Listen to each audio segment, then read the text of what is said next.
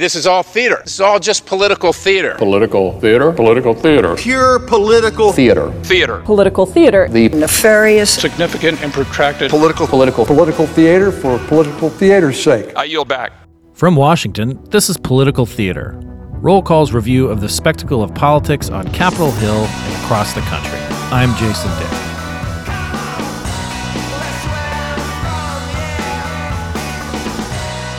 From Washington, I'm Sandhya Raman, healthcare reporter for CQ Roll Call, filling in for Jason Dick. This week, we're going to look at health disparities. Many of these inequities were there before COVID-19, but it took the pandemic for many to notice. For example, hospitalizations for COVID-19 for Native American and Alaskan populations are 3.4 times higher than for white individuals, according to data from the Centers for Disease Control and Prevention. And Black or Hispanic pregnant women are disproportionately affected by infection with the COVID-19 virus, per data from the Mayo Clinic. But no data suggests that any racial group has a higher likelihood of biologically being affected by COVID-19. But socioeconomic factors do affect health. Income and education levels, access to health and transportation all impact people's health. Minorities also have higher rates of some underlying conditions, like diabetes, that can put people at higher risk for severe illness. Achieving health equity between different racial and ethnic groups is a complicated process. We're joined here today by Dr. Leana Wen, an emergency physician and former health commissioner of Baltimore. She's a leading expert on public health and the COVID-19 pandemic. Thank you for joining us. Happy to join you. Thanks for inviting me. So let's start with a big question on my mind, which is the variant Delta. We're all seeing how this strain is spreading across the country and affecting a wider variety of individuals. Are we seeing evidence that this is having a greater impact on different racial and ethnic groups? Well, here's what we know about the Delta variant. We know that this is the most contagious strain yet that we have seen of COVID-19. It is far more contagious than the Alpha variant that's even more contagious than the original variant. And that original variant, just to remind everyone, caused a global pandemic. And so we are dealing with something that is a major problem when it comes to its likelihood of infecting people. In addition, there is some evidence that it causes more severe illness in people that it strikes as well. And there was a study published that found that an individual who gets the Delta variant has about 1,000 times the virus than somebody who got the initial strain of COVID-19. And so all this is to say, this might explain why we're seeing so many younger people who are unvaccinated in particular. We are seeing them get sicker faster and infect more people because of this Delta variant. Now, of course, it's people who are unvaccinated who constitute the highest proportion of individuals who are getting infected and are getting ill. And because there are remaining disparities when it comes to disparities by income, disparities by race, disparities by zip code and geography, we are seeing that those populations that are unvaccinated are hit the hardest by the Delta variant. Have we made any inroads in addressing some of these disparities that have been pointed out over the past year? I mean, I think we have done some work and some important work in this. And here I would credit the Biden administration a lot for what they have done, because we know that disparities don't go away on their own. And in fact, unless we are intentional about reducing disparities, they just get worse. And so I think it's really wonderful that the Biden administration really committed to addressing disparities as a key outcome measure in and of itself, to make the point that when you assist with the most vulnerable, you're not taking something away from others, as in we're actually able to improve care for everyone overall by focusing on those who are disproportionately affected. So I do think that without that kind of intentional focus, we would be in a much worse place than we are now. And we have to continue these efforts. I mean, that includes, for example, targeted outreach, looking at which areas have low rates of vaccination, specifically targeting those areas, enlisting trusted messengers, because we know that the messenger is often even more important than the message. And then also meeting people where they are, going to churches, going to workplaces, workplaces and so forth. Ultimately, though, I think that the single most important thing that will increase vaccine uptake is mandates. That's what we have seen for other immunizations as well. I mean, you mentioned that I was formerly the health commissioner for Baltimore. Every year at the beginning of the school year, there would be thousands of families who have not met the requirements for childhood vaccinations. By and large, these are not families that are anti-vaccine or have some reason as to why their kids why they don't want their kids to be vaccinated. Rather, it's that there are access issues. There are other more pressing concerns than getting their kids vaccinated. Parents or caregivers may be working. They might not have had the time or the ability to do this. And so I think that that's actually also what we're seeing in communities of color, that there are remaining access issues that can help to be resolved with a combination of vaccine mandates and then bring vaccines to workplaces, to schools, to places where people are. So you brought up the administration, and I know the administration has given the go-ahead for a booster third dose of the Pfizer and Moderna COVID-19 vaccines starting next month for individuals who were vaccinated at least 8 months ago. At the same time, Black and Hispanic individuals remain less likely than their white counterparts to have received a vaccine yet at all. So I guess what are the challenges here in moving forward with the third dose while still pursuing the vaccine equity that you mentioned? Well, first, I want to clarify that the plan by the Biden administration is contingent on the vaccines, the booster dose, receiving the authorization by the FDA and CDC. And so that has not happened yet. But I think that in general, the Biden plan is the right one. I mean, I think it's the right thing to do to anticipate what's ahead. Now that there is some evidence suggesting that the effectiveness of the vaccines may be waning over time, especially in light of the Delta variant, let's not wait until we know for sure that the effectiveness against hospitalization is waning. Right now, that appears to be holding strong, but effectiveness against infection is waning. Let's not wait. Let's do the right thing and get ready. So I think that the general concept of getting the boosters ready is the right thing to do. I also think this is not a zero-sum case. I think we can and should do both. There is the imperative overall from a public health standpoint to reduce the level of transmission in the community through increasing vaccination rates for the unvaccinated. That's what's going to have the biggest impact on reducing COVID-19 surge, is getting the unvaccinated their first dose of the vaccine. What will help individuals? There are going to be some individuals, especially those who are elderly, who have chronic medical illnesses, who are nursing home residents, and are already 7-8 months out from getting their initial doses. Those are individuals who really should be getting a booster dose to protect them, to assist with their own medical condition, to prevent them from getting hospitalized. We can treat both the individual and help the individual, as well as address the public health impact.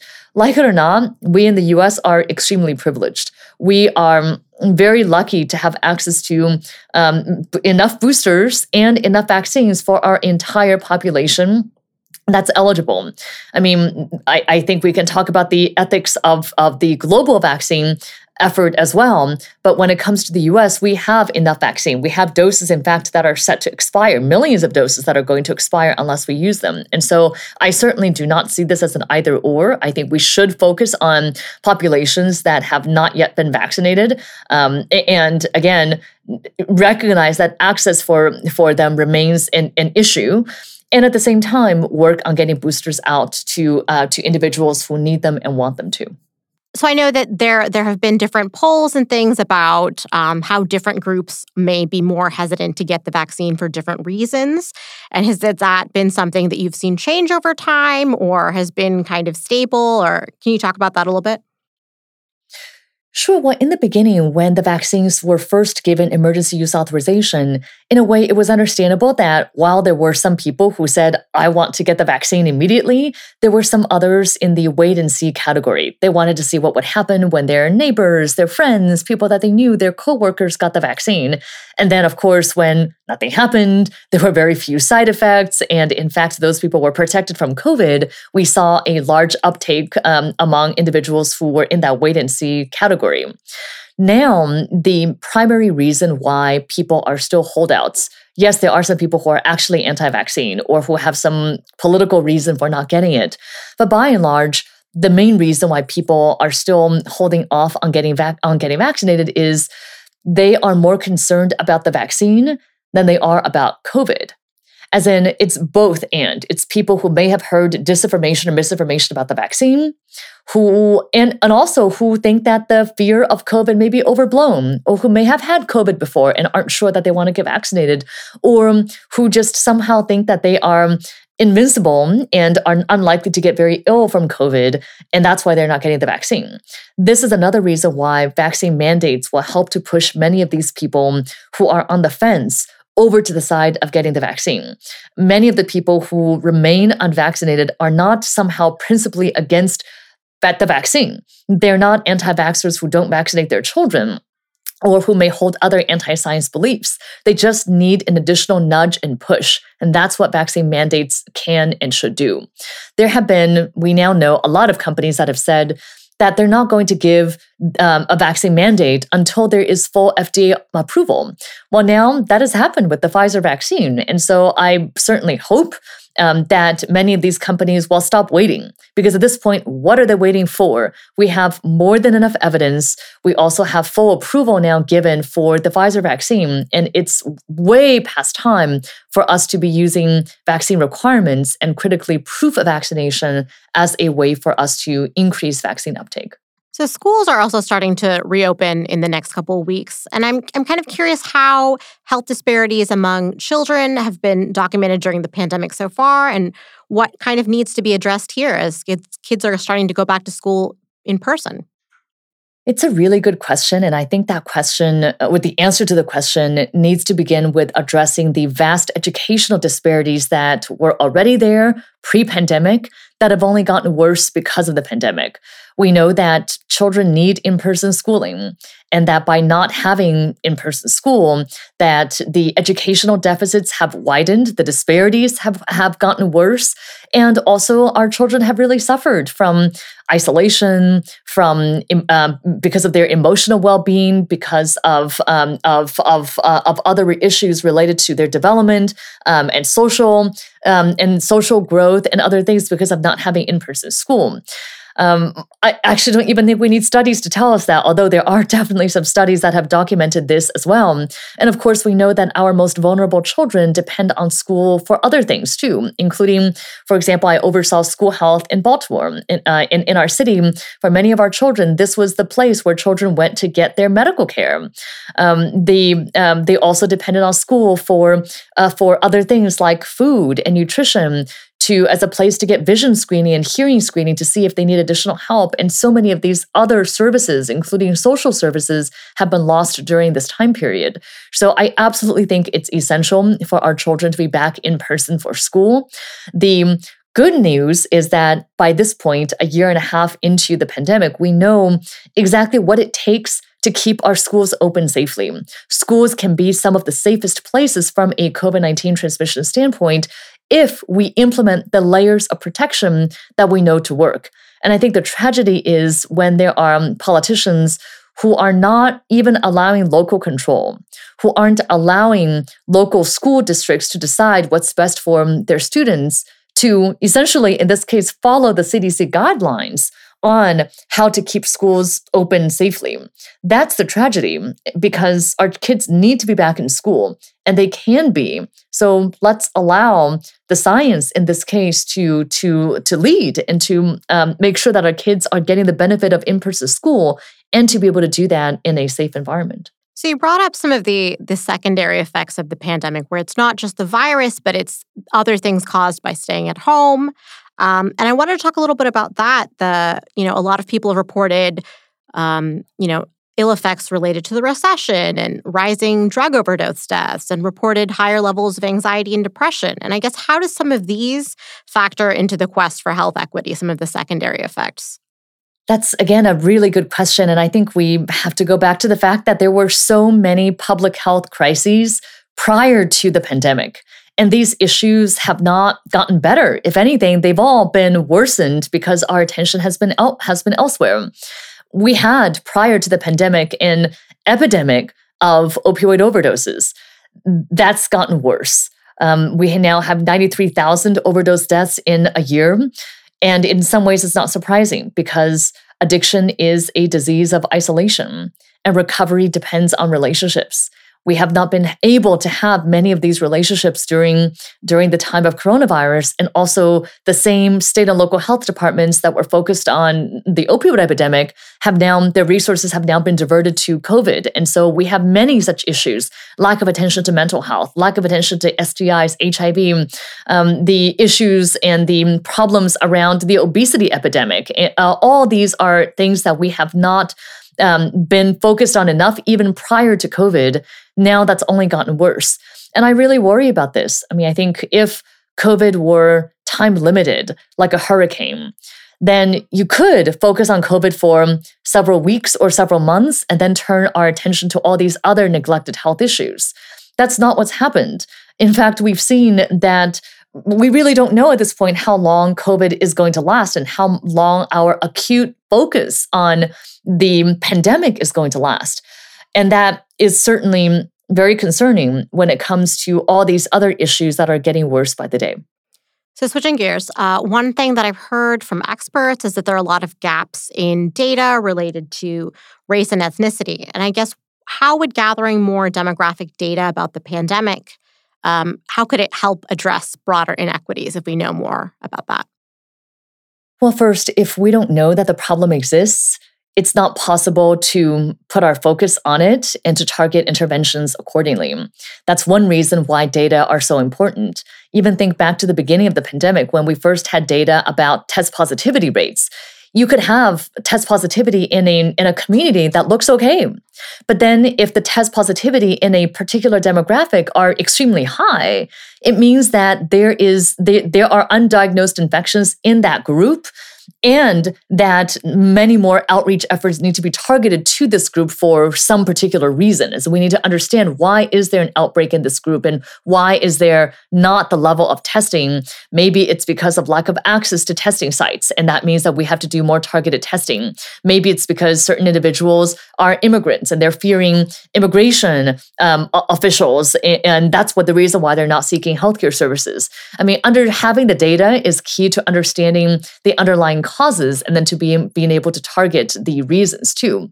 But I think that your question brings about a deeper question, which is that COVID-19 did not create health disparities, but it certainly has unmasked them. We have seen how much we have a system of unequal healthcare access in this country, and also of unequal health outcomes that are deeply embedded. This was not created overnight, but there are deep systemic inequities, deep structural racism that we have to acknowledge. We need to address the short-term problems, but we also need to acknowledge and then start addressing these deeper issues as well. And that's also only possible if we have the data. So is there a goal that we could set, that either a government agency or it could be done on a state level, that could gather some of this data that would be essential? Well, I think having real-time collection of data would be important. And those data should include testing, they should include vaccinations, they should include the level of COVID-19 infections. I think once we have those data, I would encourage local and state health authorities to also set targets accordingly. So, for example, you could set targets not only for what you want to do overall for COVID infection, but also specifically how you will plan on reducing disparities. Are there disparities and equities metrics that you could be using as well? Understanding that those things come together, that you can both reduce COVID-19 infections overall and also reduce the disparities between certain groups. And I think both of those taken together are essential in how we approach not only coronavirus, but also other health issues as well. So, Dr. Wen, you've also taught health policy at George Washington University's Milken School of Public Health. Are there things that could feasibly be done by Congress to kind of level out any of these inequities that come to mind? That's a great question, and I will go back to the issue of vaccine mandates. I think that having proof of vaccination, having vaccine requirements will do a lot when it comes to increasing vaccination rates and especially reducing disparities in this case as well. And beyond that, I do think that collecting demographic information, as we talked about, and then empowering local jurisdictions to set their own goals based on the salient conditions in the local environments will be important too. Longer term, one of the issues that I'm very concerned about isn't so much by Congress, but is what's happening with state legislatures. There are state legislatures that have already sought to limit the powers of public health when it comes to quarantine, when it comes to issuing mask mandates. What I really worry about is what happens with the next pandemic, or what happens even with outbreaks, and local health authorities now cannot be requiring individuals to quarantine who have multi-drug resistant tuberculosis. Or if we have another airborne illness, let's say that we have an outbreak of measles, and masking and contact tracing is now not able to be done. I mean, I really worry about how much public health has become politicized and now in the crosshairs of the culture wars that has profound impacts on the pandemic and, of course, on worsening disparities too. Because whenever it is that populations suffer, it's always those who are the most vulnerable who are going to bear the brunt of inequities and disparities. So are there suggestions that you have for the state level? I know that is a little trickier because it is state by state, but is there something that could be done there, or would it have to come kind of top above from the administration? No, I actually think that most of what I am urging is on the state level. I do think also that the federal government has a role to play here too. I mean, when it comes to vaccine mandates, for example, the Biden administration can be requiring vaccines on planes, on trains, in federal buildings. That's in their jurisdiction, under their authority, and I think they should take those steps. But I think when it comes to, and also the Biden administration should really get behind vaccine verification, because that will also help to provide a level of security and empower local businesses and others to implement vaccine requirements. But when it comes to states, I mean, the least they could do is get out of the way, as in do not impede the public health authority even more. Do not prevent local school boards from implementing mask mandates. I mean, that's really the least that they could do, is at least not get in the way of public health powers that are trying to do the right thing. I want to thank Dr. Wen for joining us today. Thank you so much. For all of us at CQ Roll Call, thanks for listening.